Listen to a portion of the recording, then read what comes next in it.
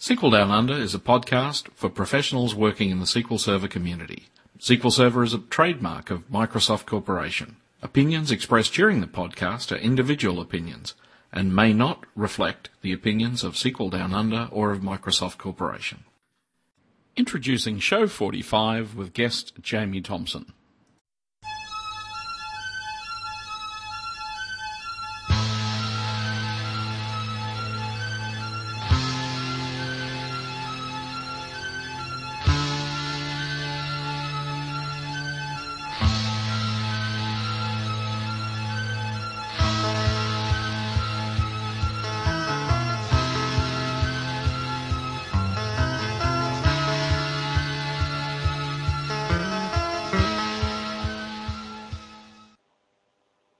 So welcome. Our guest today is Jamie Thomson.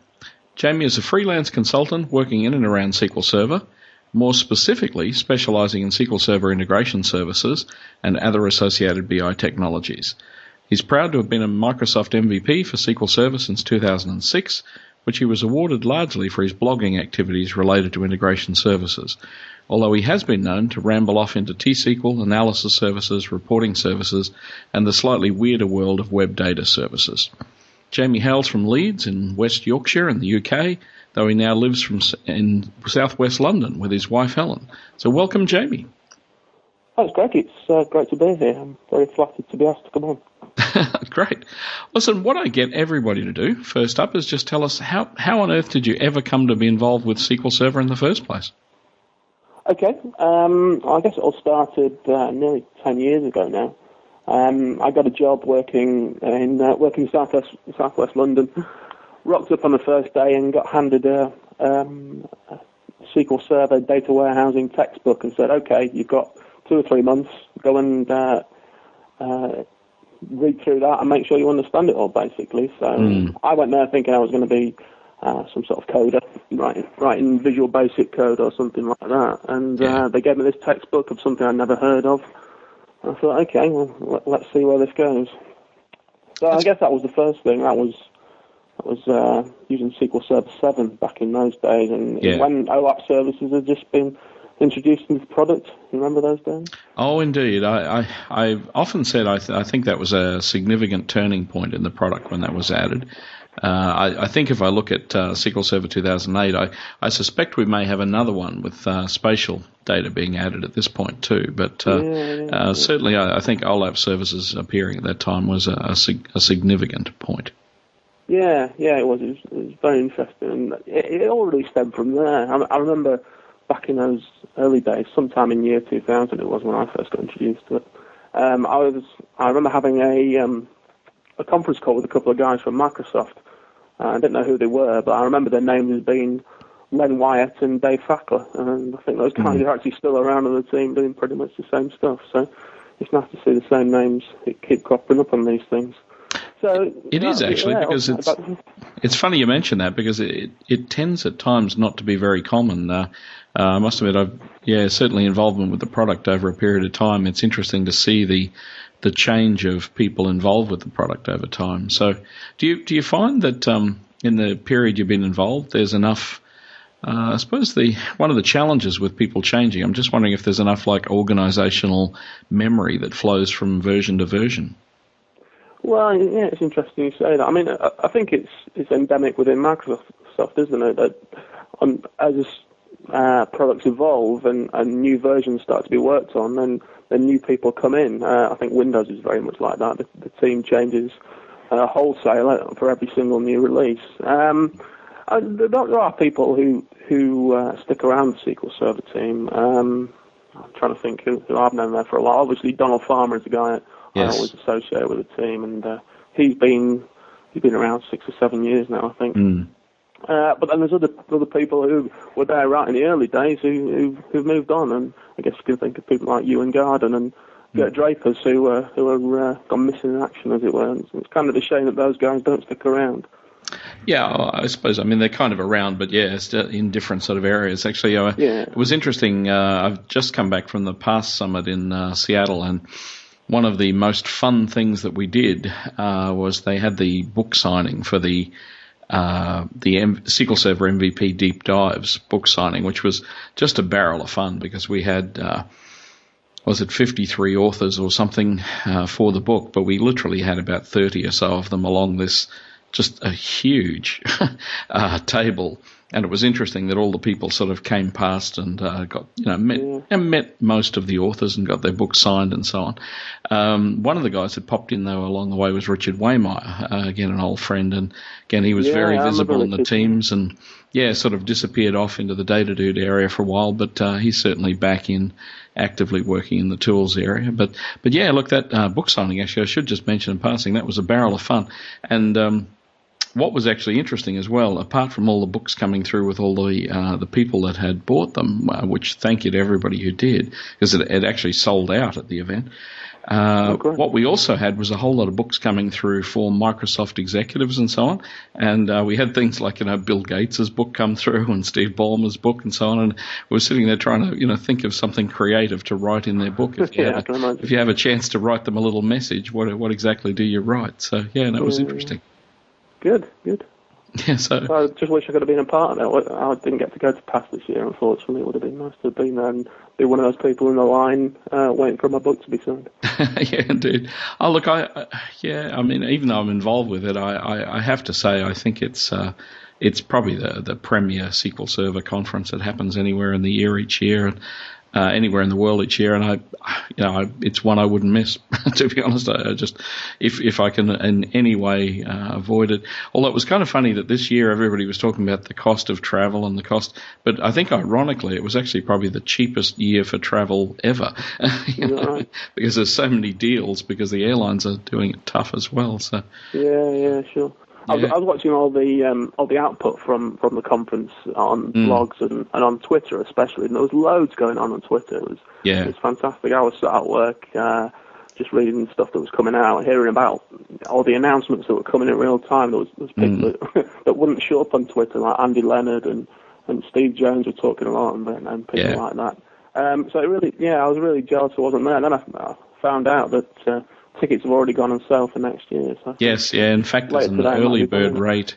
I think it's $9.95 or something, an early bird rate until sometime in January. So yes, people should get along next year. And of course, next year it'll be a release year as well, which is always makes it a bit more entertaining as well.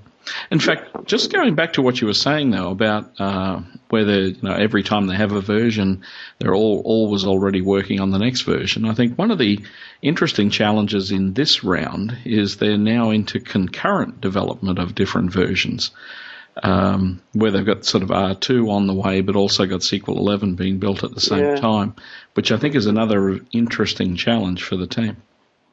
Yeah, and I think what we're starting to see happen is they're developing features for 11, but as they're getting fully baked, I think they're thinking, well, maybe we should put this in R2, and I can't think of an example, but I remember hearing about something the other day in the engine that's coming in R2, which was completely unexpected to me. I just started to think, well, maybe they were putting that in for 11, but it's ready to go, so why not put it into R2? I can't remember what it was now. Interesting. Well, so just with integration services as a whole, I know one of the obviously as you were learning, you're one of the rare people that have also documented your learnings in your blog, which is fabulous for everybody else who's trying to learn it along the way. What were the things you thought were the toughest part of learning integration services? I said pretty early on that one of the most difficult things that could be for someone trying to learn SSIS is to have previous experience of DTS from SQL 2000. I think that understanding DTS was actually a hindrance to learning SSIS because the two were just so significantly different. And in fact, I came to SSIS with a little bit of a DTS background, but also I'd used a tool called Informatica in the past as well. And there are a lot more typically used with Oracle systems, Yeah, absolutely. And back in the day, which is going back to 2004, I think I was using it against DB2 type stuff as well.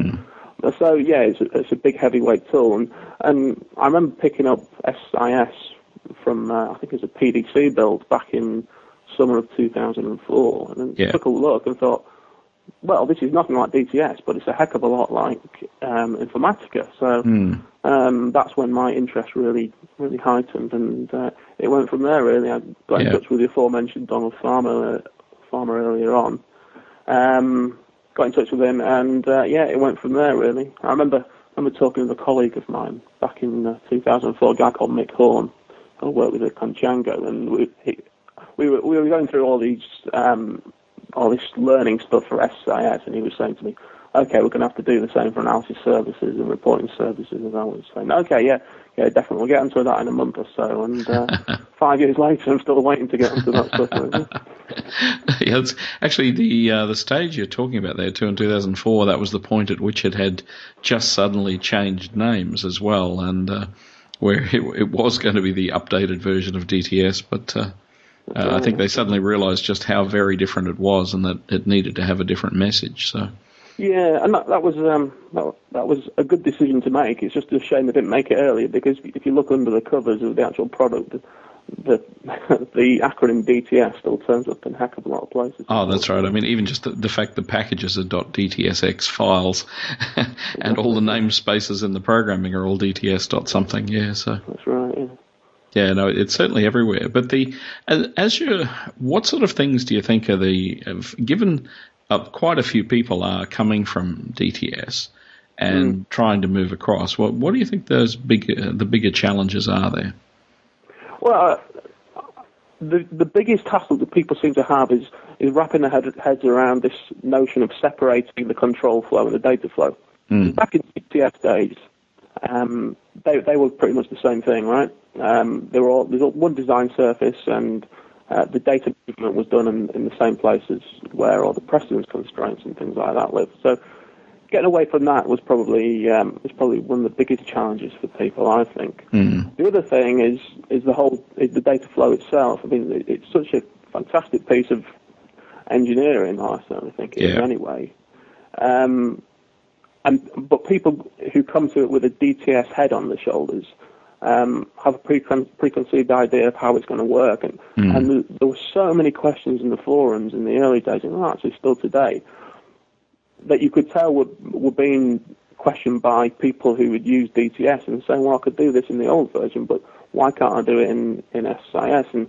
And it's not a matter of saying, well, you can't do that anymore, but you just have to turn your head through 90 degrees, as it were, look at it from a different angle and say, okay, yeah, I understand what things are different and why I need to treat this differently. Probably one of the obvious ones is, I think back in DTS you could set an attribute on a row, a conditional attribute saying ignore this row for whatever reason, and people were asking, oh, how do I do that in SSIS? I don't see an option to do that. Yeah. And the answer is to use a conditional split, but people didn't twig that straight away, and that was just an example of people having that difficulty. So what's the advice you give if people have a whole lot of DTS packages that they need to move because they're coming from 2000? I think whenever I'm looking at people upgrading from 2000 to 2005 or 2008, I must admit that one of the main questions I ask them is just exactly how many DTS packages they have and how complicated, because that usually is one of the hardest things to do. Yeah, absolutely. Back in 2005, there was somewhat of an upgrade path. The team tried to put things in that would help that, but to be fair, they didn't take that very far. And the simplest advice you can offer is, well, unfortunately, you're just going to have to build everything again from scratch in SSIS, because the upgrade path simply wasn't really there. Now, having said that, since then, one of our MVP colleagues, Brian Knight, has got a tool which will actually help in that DTS to SSIS upgrade path. But Brian from Pragmatic Works. Yeah, that's right. Yeah. But I've never actually used it, I have to confess. Yeah, DTSexchange.com. Yeah, would link to it, and I must admit I've heard nothing but good things about it for people migrating. I think probably the concern I have with migration of DTS packages to SSIS, though, is that I think that a couple of things concern me. One is They typically involve an enormous number of embedded connection strings, which we'll talk about later, no doubt. And the other thing is that it's a bit like, I remember when people were looking to upgrade, say, VB6 apps to VB.NET, and the conversion wasn't sort of a very good conversion, but I found that every time that people rewrote the apps, they ended up with such a better application than the one. So I always sort of think it's almost sort of be careful what you wish for, because I think if you could directly upgrade them, you'd probably end up with a lousy integration services app that you'd then have to look after for a long time. Yeah, absolutely. And I mean, it's just a fact of life. Some things are better done by a human than a computer. And certainly the case when you're upgrading your DTS packages. It's unfortunate, isn't it, really, that you invest so much time in DTS and there are so many packages out there, and then you come along and build something which is a better product. So certainly I believe it's a better product. Other people may not agree, but the migration path is pretty horrific, and it's unfortunate. Yeah, I think certainly the design surface, as you mentioned before in DTS, I think it was usually a mess as well. I think it was a stroke of genius separating the control and data flow out. It obviously occurred to someone, and that was an incredibly good move. Yeah, absolutely. And probably the other big thing I think about when I think back to some of the DTS program I was doing back in those days. Just coding in loops. Do you remember writing ActiveX? Absolutely. In fact, it was the next one I was going to mention, is that whenever I look at DTS packages, I mean, they're typically full of convoluted code to try and produce looping structures and things which are just there in the box in integration service. Yeah.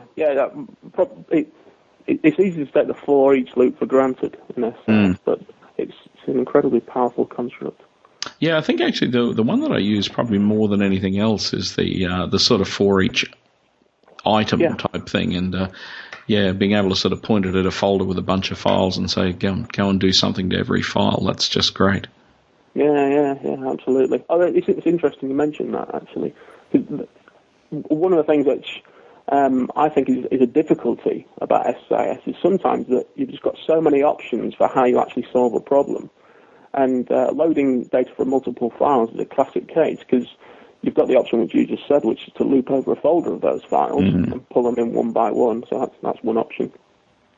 You've got the multi-file adapter, which you can just point out a folder and it will load all the files in that folder as if they were one. It'll give you an extra column in the data flow saying which file every particular row came from.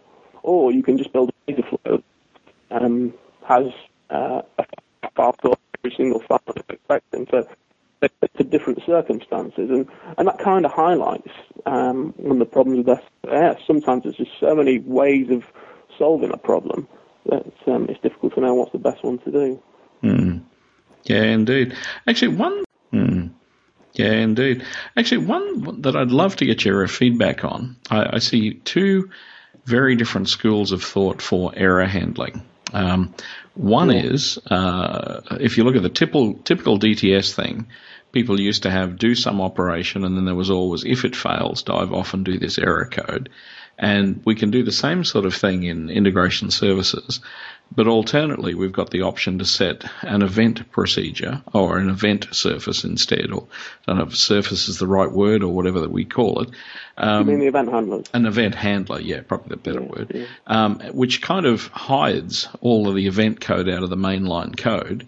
But I've heard sort of pros and cons. Probably the biggest con I've heard people talk about is the fact that it's not in your face anymore can actually tend to lead to confusion, because someone had an example the other day where they had an error in a post-execute event handler.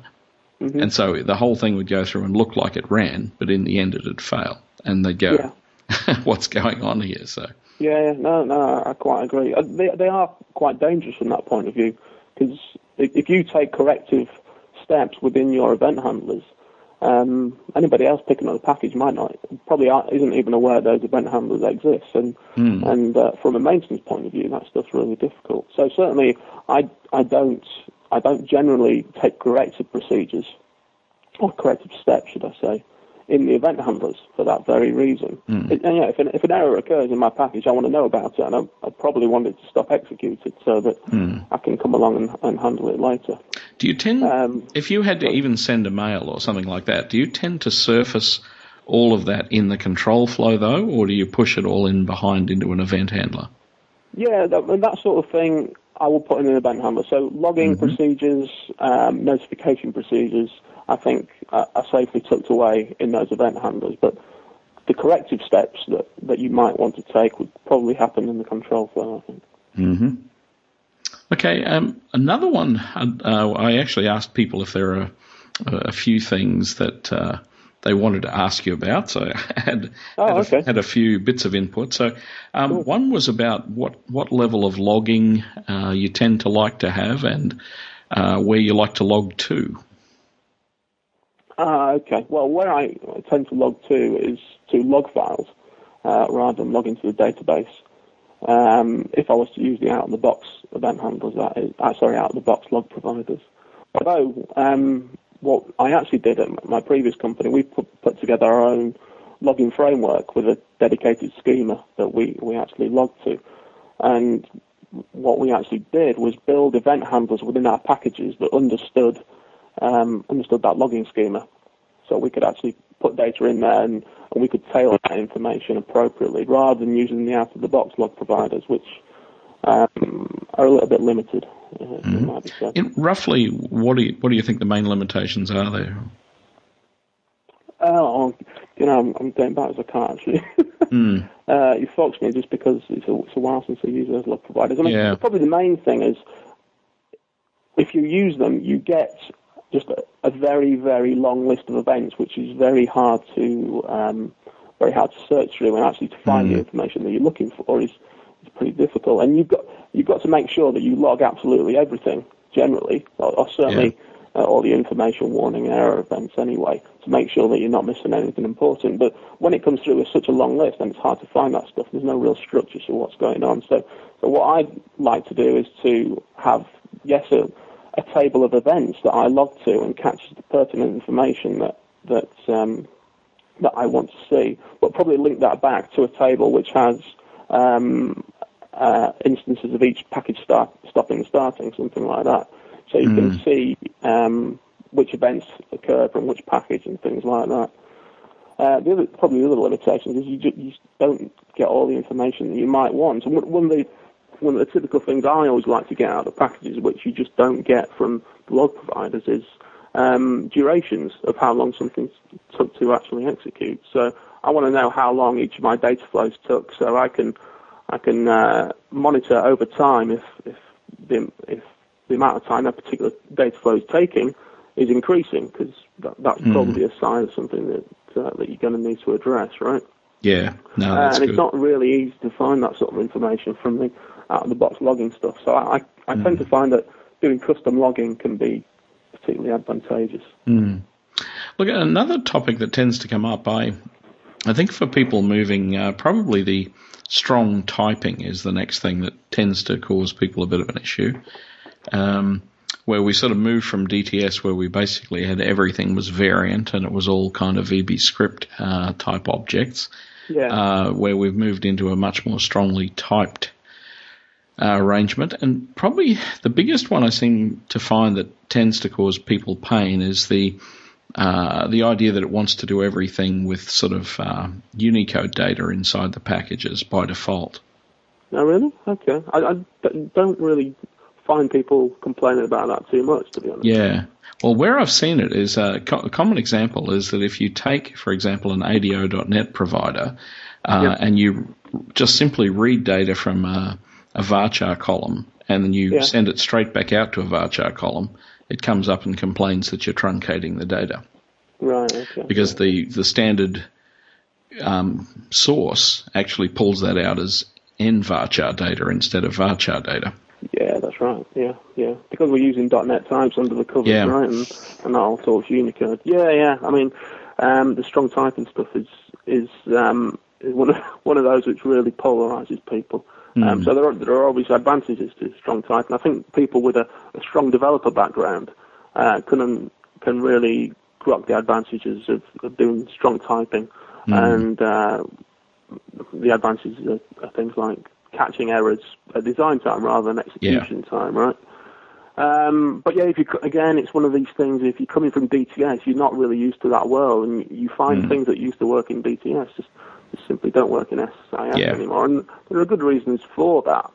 Again, I'm going to mention his name again, but I remember Donald saying in the early days, when people complain about this in the forums, he says, well, you can come and look at our bug tracking database if you like and see the amount of people that complain about loose typing in DTS. And the reason that we've done it in SSIS is to try and clean up on those things, but there are obviously repercussions, and that's unfortunate. Probably the other big complaint, I know that there's a famous thread on the SSIS forum back from 2004, 2005 sort of time frame, was talking about the flat file source, and how if you were loading in a file that had multiple row formats within the file, i.e. a row may have different number of columns to the row beforehand, SSIS simply couldn't handle that, whereas DTS could. The reason for that it was a sort of ragged file type thing. Exactly, yeah. There were things in place. There's a ragged write format in SSIS, which kind of helps that, but it's not great, because what DTS would do, and correct me if I'm wrong because it's going back a long time, but if a row didn't have all the columns it was expecting, DTS didn't care, because it just read up to the row delimiter. Yeah. And it will see the row delimiter and say, okay, there's no more columns to come, I'll just go and read in the next row. But SSIS doesn't do that. SSIS looks at every single column that it's expecting and just reads it in isn't really aware of row delimiters, and the problem with that is that things just don't go read incorrectly sometimes. And the justification for doing that, if you speak to the team, is, well, it just makes it a hell of a lot faster, because we don't have to read every single row to find the row delimiter to know what we have to do with the row. So it means we can read stuff in quicker. But, pros and cons all the way, unfortunately. Yeah. Now, one of the things that does tend to come up is we have the ability in the control flow to build script tasks, and we also have the choice to build sources, destinations, and transformations in the data flow. At what point do you consider creating a component to drop into the toolbox instead of using script? That's an interesting one. I used to get ridiculed by one of my MVP colleagues, a guy called Alan Mitchell, because I would always resort to script rather than building a custom component. So the rule is pretty simple. If you're building something that's going to be reused, then it probably wants to be a custom component so that you can actually reuse that thing, right? But then you have to question, well, how proficient am I at writing .NET code? Writing custom components is a heck of a lot harder than writing script components. It's just the way it is, unfortunately. You get all the scaffolding for the actual for understanding the data flow built into the script component. You don't get it when you're just building a custom component straight up. Yeah, there is. I was going to say, there is a video, I remember, like a webcast up on the MSDN site that was there for 2005 that showed you how to build tasks to drop in the control flow toolbox, and how to build data sources and transformations to drop into the data flow. And at least, within a single webcast, they had a reasonable, it wasn't ridiculously complicated. I often think myself, I think it's kind of it's where the product becomes much more powerful once you start doing that. Because a good example, like I was doing some work a little while ago with some old Progress databases. And, I mean, while you can start with an external connector and then you start doing, there's a question mark where it's meant to be a null, and there's, all these different bits of processing you need to do before you get the data. It's just, I don't know that I want that in every package. I think I'm better off to build like a Progress data source and drop it in there and just have it already do all that stuff. So. Yeah, no, it certainly makes sense. When you pulling data out of legacy data sources, certainly, then it's definitely advantageous to doing that. It's just it does come down to how proficient are you at writing .NET code and how familiar are you with the inner workings of the data flow. Because when you're using a script component, you kind of abstracted away from things like buffers and define them and all that sort of stuff. And you don't really need to worry too much about whether it's a synchronous or an asynchronous component. And if it's an asynchronous component, is it partially blocking or fully blocking? Oh, actually, okay, let me play, it's not acronym police, but terminology police. So, let's roll through. So, async and sync components? Yeah, okay, so the technical definition of synchronous component is where the output from the component is using the same buffer as the input. Okay, so it's better to talk about this in terms of examples, really. Excuse me. So the derived column component, for example, is a synchronous component because data comes in and it comes out the other side, and the data as it comes in looks exactly the same, other than columns that actually get added to the data flow by the derived column. Yeah, you got a row in and a row out. Yeah. Yeah, exactly. So actually that is the other main thing about synchronous components. You get the same number of rows going in as are coming out of it. So asynchronous components are very different. They generally take in a lot of data and perhaps do some aggregation on it. And the aggregate component is a classic example of an asynchronous component, because the shape of the data that comes in is not the same as the shape of the data that comes out. So people talk about the shape of the data a lot. What they mean by that is the metadata of all the columns, or the metadata of the data flow, is different before the component as it is to after the component. And that's the main characteristic, if you like, of an asynchronous component. Are there many third-party components that you tend to use? I know you mentioned Alan Mitchell, and I suppose Darren Green and the guys, they've got, SQLIS.com. That's right.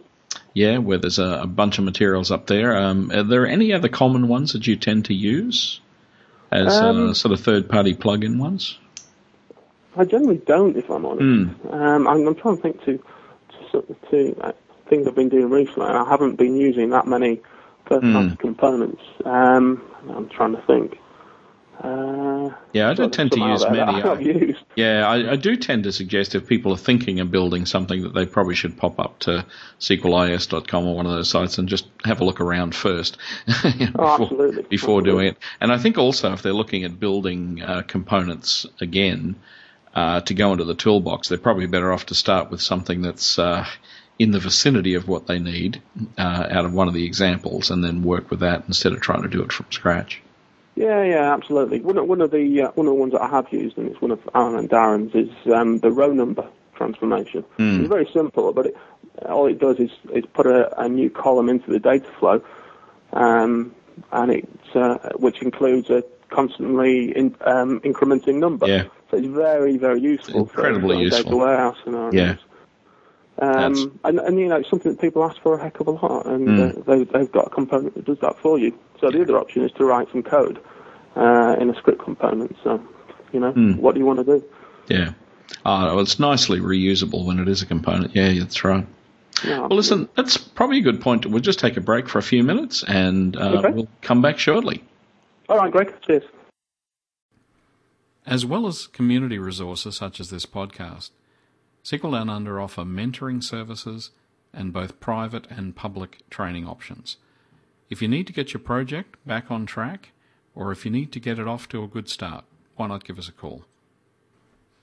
We have also recently introduced a series of online courses available in both Asia Pacific and US-UK time zones.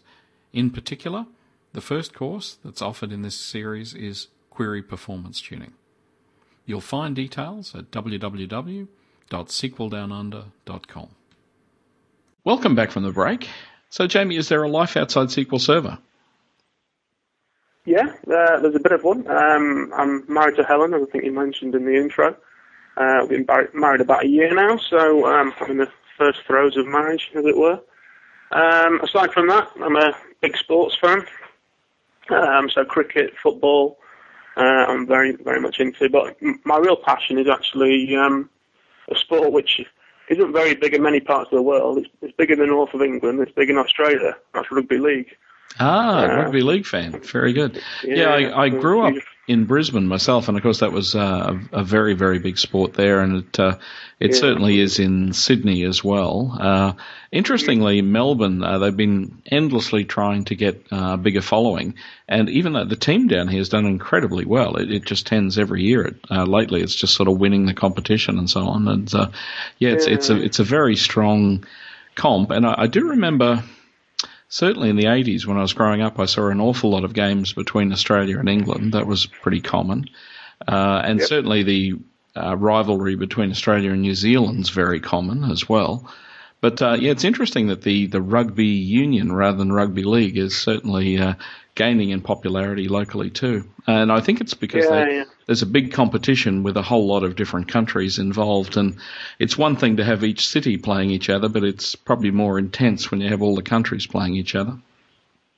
Yeah, exactly. That's where rugby league pales into insignificance really against rugby union. We just don't have many countries playing it. And internationally, I'd much rather watch rugby union than rugby league. It's a much better spectacle. But at club level, I'm a devout follower, and my team is doing rather well at the moment. We've won the championship for the last 3 years, so I'm quite enjoying it. And that's Leeds? Yep, the Leeds Rhinos, that's right. Yeah. I think Melbourne are coming across at the beginning of 2010 to play in the World Club Championship. So that's right. Probably the Melbourne Storm, who won the local competition again this year. A strong side, so that's good. Yeah, so league, certainly not that. But as I said, it was interesting watching the rugby union now, where it just makes a totally different competition. Where Australia's playing like Fiji or New Zealand or South Africa or people, and it's just a regular competition, but suddenly it's between all the different countries instead, which is insanely interesting. Yeah, absolutely. I couldn't agree more. I love watching rugby union at international level, but at club level, it's just not got the same interest for me. Yeah, no, indeed. Certainly league is still a very big sport here, but I'd say still the Australian Aussie rules, the Australian football is still, for most of the country, still bigger than what we have with rugby league. But I mean, it's certainly it's a close second. I'd say the next one down. I mean, soccer here, or what they call football in the UK, is certainly still well further down as a third type thing, and anything below. Yeah, that's the way it is in Australia, I guess. I mean, Aussie rules is not something I'm familiar with in the slightest, apart from the shape of the pitch, which is oval, if I'm correct. Yeah, it's a very large field, and there's a lot of players on the field and several umpires, and it's a big spectacle actually. It's really quite something. In fact, quite violent. I had actually not as violent as league, but really?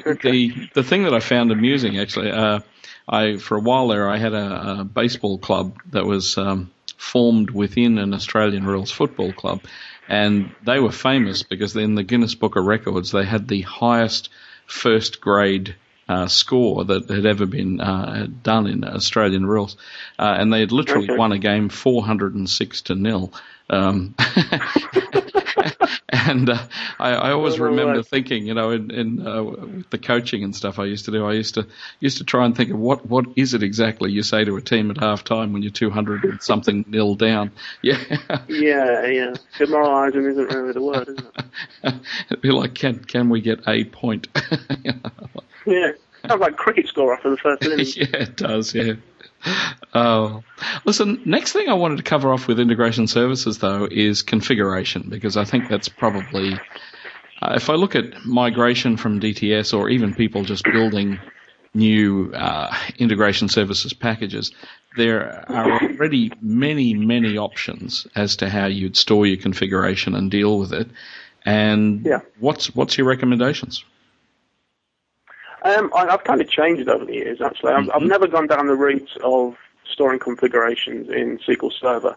I'm not really sure why. I was always quite au fait with putting things in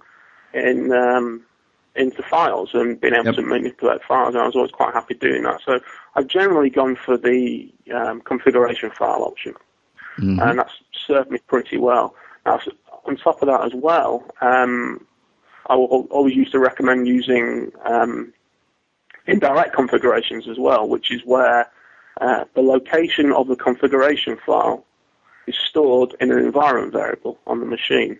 So that means you weren't hard coding the location of the configuration file into your packages, which sounds like a good thing, but obviously you are hard coding the location of the environment variable, so you have to ensure the environment variable is on the machine and things like that. So I guess it comes down to how many moving parts, as it were, do you want to actually have in your solution? Because if you're using indirect configurations, you've got the file, you've got the environment variable, and you've got the package. And that's three things that you've got to take care of in your deployment. And is that really the way you want to be going? But generally, that's what I always used to recommend, and generally that's what I use now. Having said that, another option which I've started going down the route of is to not define configurations at all within my package, and instead pass in the location of your configuration files from the command line when you actually execute the package. So I don't know if you're aware of this. There's a conf option on DTExec, and DTExec being the command line tool for executing your packages. So what you can actually do is tell the package where to go and get its configurations from. And the package doesn't need to know anything about that at configuration time, at design time. I think that's really advantageous because it means that your packages are a lot more portable. You can pick them up and take them wherever you want, and all you need to change is the command line that you're using to execute the package. So I like to go down that path these days. So associated with that as well, there is the set option of DTExec as well, which means you can take any property within the package. That's not totally true, but most properties within the package can be set using the set option of DTExec, and again, that makes your packages very portable. Yeah, I suppose the point we need to make is that it was very, very common in DTS packages for people to hard code all sorts of connection strings and things, and that I must admit, in doing migrations, that has often been the bane of my life, finding all of those things that have been embedded in the packages. The other time I find that's caused significant issues is where people have gone on to use the DT exec options that allow us to sort of run existing DTS packages. And what they did is they thought they had modified all of the connection strings, but they had missed some. And they ended up with some of the old servers and some of the new servers all being online at the same time. And then when they ran their packages, it was actually hitting both old and new without them even realizing that. For that reason, what I've tended to suggest to people going forward is that if they used a different set of service accounts for the new system, when they do the side-by-side, you just tend to avoid all those problems. Yeah, no, I couldn't agree more. Yeah, one of the things that's always advocated is making sure you're using completely different security model, well, not security model, but different security accounts on your different systems to make sure that you never run the risk of that actually happening. Absolutely. But particularly I think with these sort of side-by-side installs, it's so important that they have totally different accounts, when you're doing that. No, absolutely. Couldn't agree more. Actually, one of the other options we've been doing in some of the in work I've been doing lately, what we've actually been doing is the only configuration we've been storing is actually the address of where the configuration server is, and then we've actually been using a SQL box that effectively we go out, query it, say we're actually running in test or production, or we tell it the environment as well. But all we have is a config that says the server's over there, and then it says this app, this environment, and then it actually gets back all of the details, which we then sort of actually populate into variables, and then we've been using property expressions to go through and assign those to the things, and that way there's kind of like no config stored in the package at all. Do you think that sounds reasonable, or? No, absolutely. I'm sat here nodding as you're saying that. Yeah, that's definitely a very good idea. I love what you're saying about using property expressions as well to make sure that that things are getting set in the right place. There are a lot of advantages to storing connection strings in variables, actually. Yeah. Probably the main one is that you can actually pause your package during execution, or certainly can if you're running in the design environment anyway. And you can actually watch the values in those variables change. Yes. So as your package is executing, you can actually peer in on what's going on. You can't really do that very well if the actual values are getting set directly on the properties of the various objects themselves. But yeah, I really like the idea of putting connection strings into variables and then letting them flow out throughout the package. The other thing, sorry, go on. Yeah, I was going to say the other thing that's good about that is if you have child packages too, being able to sort of pass them to the package that are children as well. Yeah, absolutely. And how would you do that out of interest? By a parent package configuration? Yeah, basically, yeah, and picking it up from a parent variable. So. Yeah. I mean, which is a great way of doing it. Now, it's interesting you say that because the method I talked about earlier on of using set and conf options of DTexec work pretty well if you've just got a single package. However, they're not particularly suited to when you've got lots of child packages because unfortunately the execute package task within SSIS doesn't have anything which does the same as the set and conf options of DTexec. I think the execute package task actually needs a lot of work. It's pretty limiting what you can actually do with it.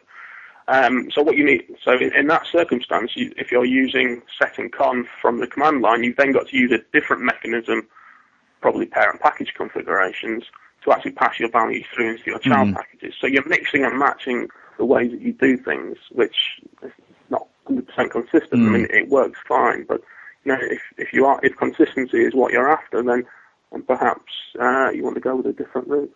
There's so many options in a as I said, the reason I kind of like it is if you have a single configuration server, then literally in the different environments you just spin the thing up and then nothing changes at all. So that's and then somebody has already pre-configured where the things are to point to, which I find kind of useful.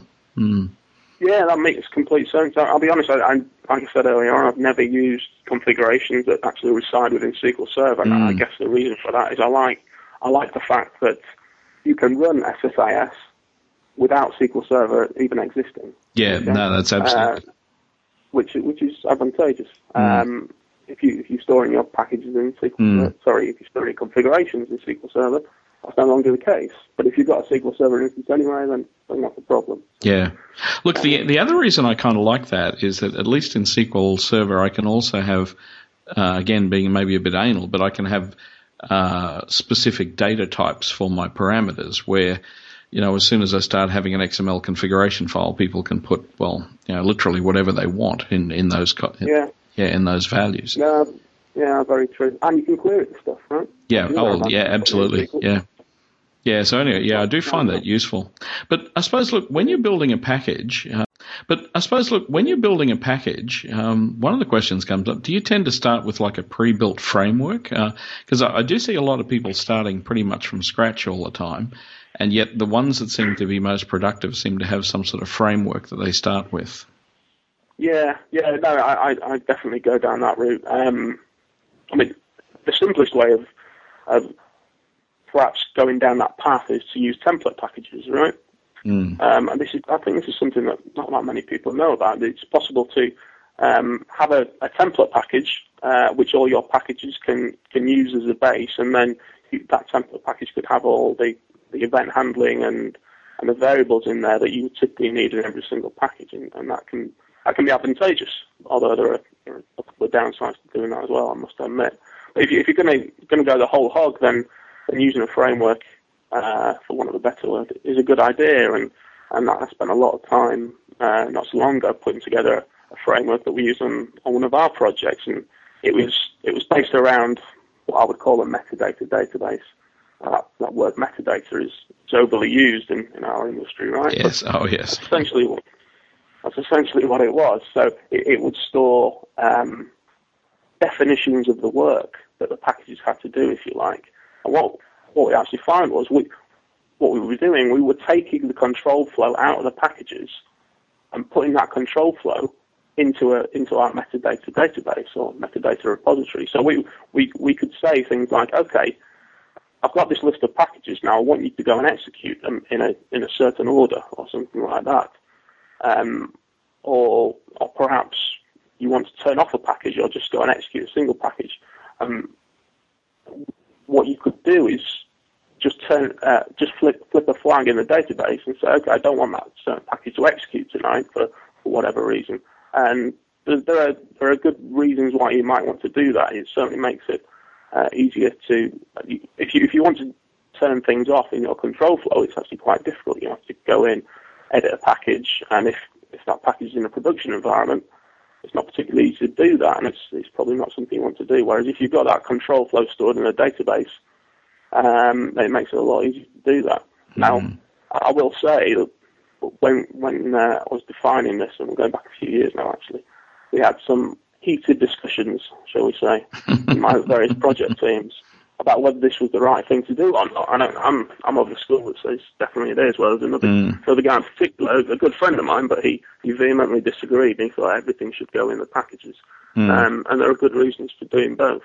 The other reason why I like to have definitions of all my control flow in a metadata database is because you can link all the execution history back to that metadata, right? You can set, if you're using a custom logging framework, you can say, okay, this particular event occurred in this particular package, and it was executing at this particular time, and it's part of this overall package, collection of work that needs to happen. So you get that nice sort of click-through of why things were occurring. And putting that kind of structure that I was talking about earlier on, if you can define your work and then log against that definition, then it becomes a lot easier to work out exactly what's going on. You've got a good history of it.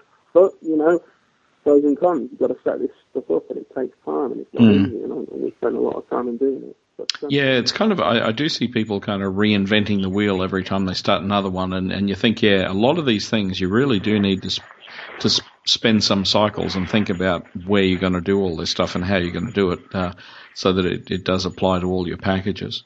What do you use for package locations? Do you tend to store them in the file system or in SQL Server? Yeah, I store them in a file system, and going back to something I said earlier on, that's a whole separation from SQL Server, right?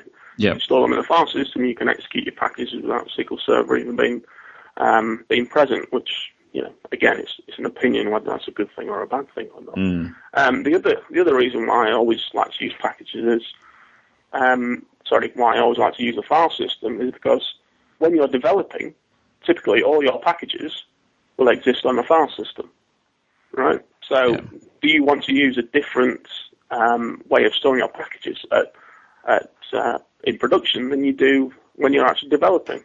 Personally, I don't. I like to keep things as consistent as possible. So that's another reason why I like to do that. So if you think about if you're executing a package using the execute package task, and you were storing your packages in SQL Server, you'd have to have some way of telling your packages, okay, you're now running in a production environment, therefore you need to go and get the packages that you need to execute from SQL Server.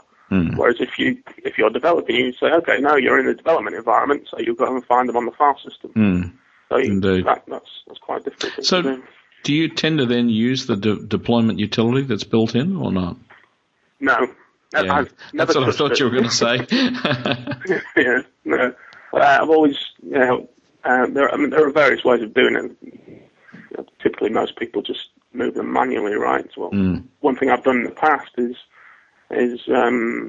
used. Have you ever heard of Wix?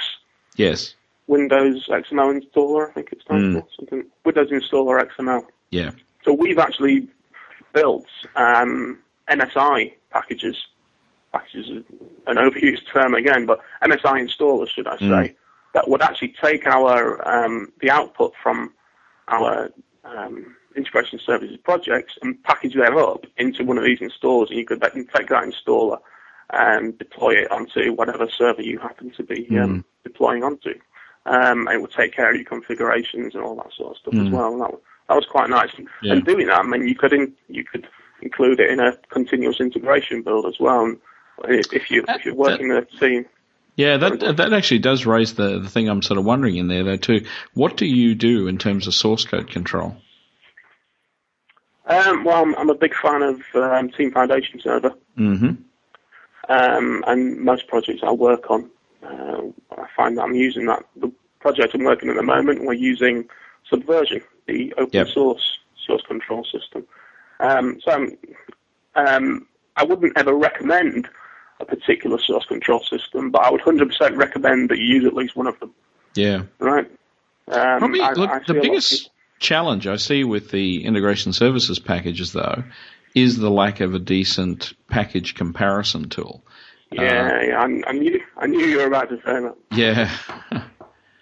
Because, I mean, the thing is, like normal source code, we can go, I changed one line of code. I can see what changed in this version, where, unfortunately, with integration services, it's basically, that package changed. It's really, I mean, and I've seen people, I think Apex or somebody has one where they're using a very basic XML comparison tool, but I mean, you've only got to just touch it to end up with XML that looks totally different. So, I think there really is a need for that. And to me, a lot of the thing that's missing in the product at the moment is that whole application lifecycle stuff, like being able to do that. But even other things like static source code analysis or check-in rules, or being able to build some of those things in relation to integration services. So it's these sort of checks that you haven't hard-coded connections, or just all those sorts of things. It'd be nice if there was something a little more built in for doing that.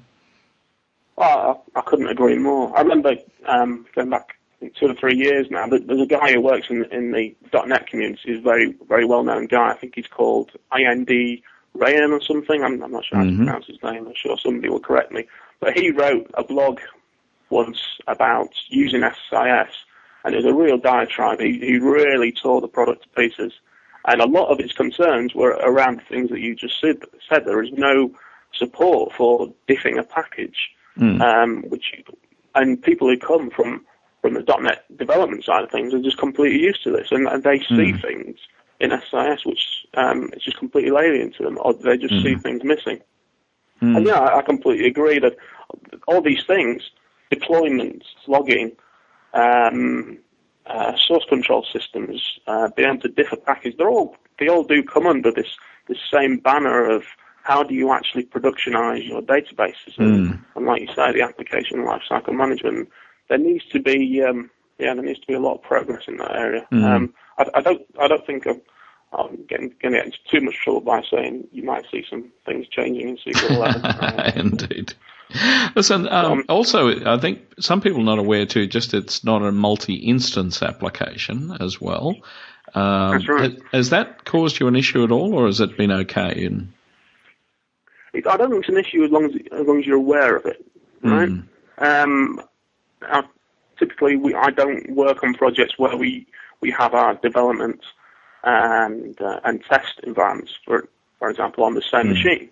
We typically have different machines, but people do, right? They have absolutely UAT instances on the same machine, and to be honest, I've never had to work in that environment, so I can't speak about it. I mean, there are ways around it. You need to make sure that your packages know which environment they're executing in, and there are things which are associated with that, such as the location of all your packages. That's the obvious one. The other allied topic that comes up is the idea that it's not a clusterable application either. I've heard people mention that, and I think I do remember seeing a blog post about how to cluster the SSIS service. Yeah, it's actually quite funny. There's there is a knowledge base article that basically says, "Don't do this," but here's how you do it. Yeah. It's very strange. But I think that part of the misunderstanding comes about because people don't really know what the SSIS service is actually for. And the truth is, it frankly doesn't do anything. Yeah. And in fact, again, I might get into a bit of trouble here, but I had a conversation about this with a few people just 3 or 4 days ago, and we had input from someone in the SSIS team who said, when we were actually putting the product together a few years ago, we were told by someone from a different department that we should have a service.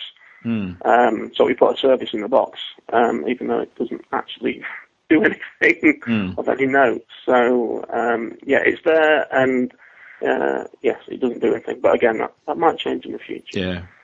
Actually, the other one I did want to quickly mention is just the whole idea of checkpoints and restartability. I thought I should throw that one in because I was preparing material on integration services performance tuning for the master's certification classes, and I must admit the feeling I got when the topic of checkpoints and restartability and so on, certainly checkpoints, when the topic came up, it was almost, I got the feeling like the team really just didn't want to talk about that at all because the experience was probably less than optimal. Yeah. There's a few problems with it. Well, actually, two that really stick in my mind. One, it's very hard to configure restartability when you're using checkpoints.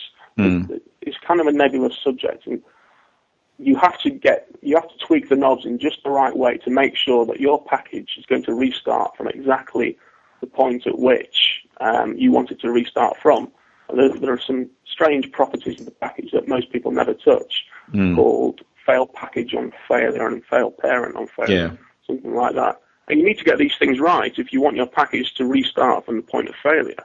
And this stuff just isn't documented anywhere. So that's one of the problems. The other problem is sometimes checkpointing just doesn't work. I've definitely seen examples where a package has stopped executing for a good reason. There's an error. The error is corrected. You've set all the properties correct. Like I said, the fail package on failure property. And you restart the thing and it does something completely different. And it's a bug in the product. There's no doubt about it. So it's a nasty, nasty world to get into, unfortunately. Yeah, I tend to suggest to people to just don't go there. There you go. What I do tend to like myself, I try and build packages so that they're restart aware themselves. So, instead of moving a huge amount of data from one place to another, I would rather build a loop that said, while you're not finished, let's do a chunk within a transaction and then let's do the next chunk and so on. And then if you have to restart it, well, it just knows where it's up to and it knows what it still has to do. So. Yeah, absolutely. I'd call that artificial rollback points. Yeah. So points in your ETL execution where you know that if something has gone wrong, then you can easily go back to that point and start from there. And again, this is what I use the metadata database for flagging when a certain stage in the execution is completed. And then you can, the packages can read that metadata and say, okay, I know that I have executed before and I failed because some flag in the database isn't set. I know I got to point B of ABC, so I'm going to start from point B again. And again, this stuff is difficult to set up. But unfortunately, you're kind of resigned to doing it because you don't really have any other option, which is a shame. I don't think there's any automated way to do this. I think you do have to design your packages for restartability right up front. Oh, absolutely. There's certainly no reliable way. Like I said, there's a bug in the product at the moment, which means it simply doesn't work. You need to do it, unfortunately. Well, listen, that's... Sorry, just on that, one thing I always like to do, and I'd be interested to get your view on this, is, it's a practice I took from a guy I used to work with at my last company. But what we always do is publish everything into a data warehouse under a single transaction. Yep. Therefore, you've got that whole that easy point of rollback. However, if you're using SSIS and you're using data flows to do those insertions, well, it ain't so easy because using transactions in SSIS means you're using MSDTC. And that's a whole other world of hurt. Yeah.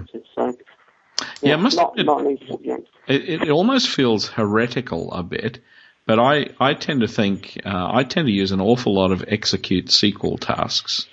Yep.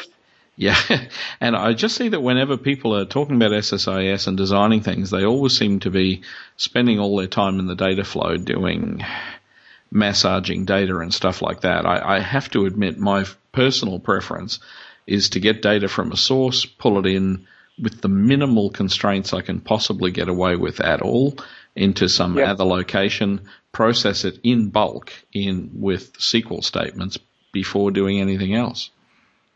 Yeah, and most projects I work on, we do exactly the same thing, I have to admit. But then again, there's nothing wrong with doing that. And most people who work on SSIS projects come from a SQL background. So what are you going to do? Are you going to use a whole new technology and spend time learning it? Or are you going to use what you know? If you know T-SQL, just use that stuff and it works fantastically well. No, indeed. Well, so that's pretty much getting us up to time, Jamie. The other thing, I suppose, is what else is coming up in your world, or where will people see you, or have you got anything you're writing, or what's happening? The main thing got coming up is SQL Bits conference in a couple of weeks. Yes, in fact, I was with Simon Sabin and James Roland Jones on Thursday. We were having a discussion about SQL Bits. So, that's coming up, and so that's in Wales this time, isn't it? That's right. It's in 2 weeks. I can't remember the date, but it's two weeks from today, and today is the 7th. So 21st of the week of the 21st of November. It's in Newport, I think. So I'm spending this weekend getting some demo material prepared for that. I just wanted, if we can talk about SQL Bits a bit. I mean, some people outside the UK might not know much about it, but it's now I think this is SQL Bits 4 we've got coming up as the 4th. 5, I think it is.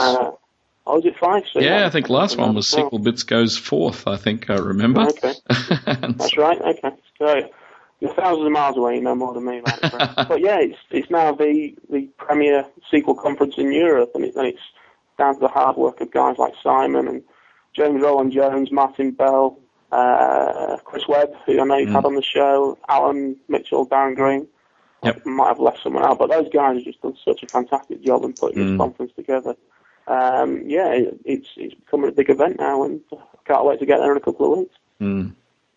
Well, good luck with the show, Jamie, and thank you so much for being on the show today. It's been a pleasure, Greg. Thank you very much. I've really enjoyed it, and I'll listen to the show every time you do one of these things, so I look forward to more in the future. Great. Cheers, Greg. See you later.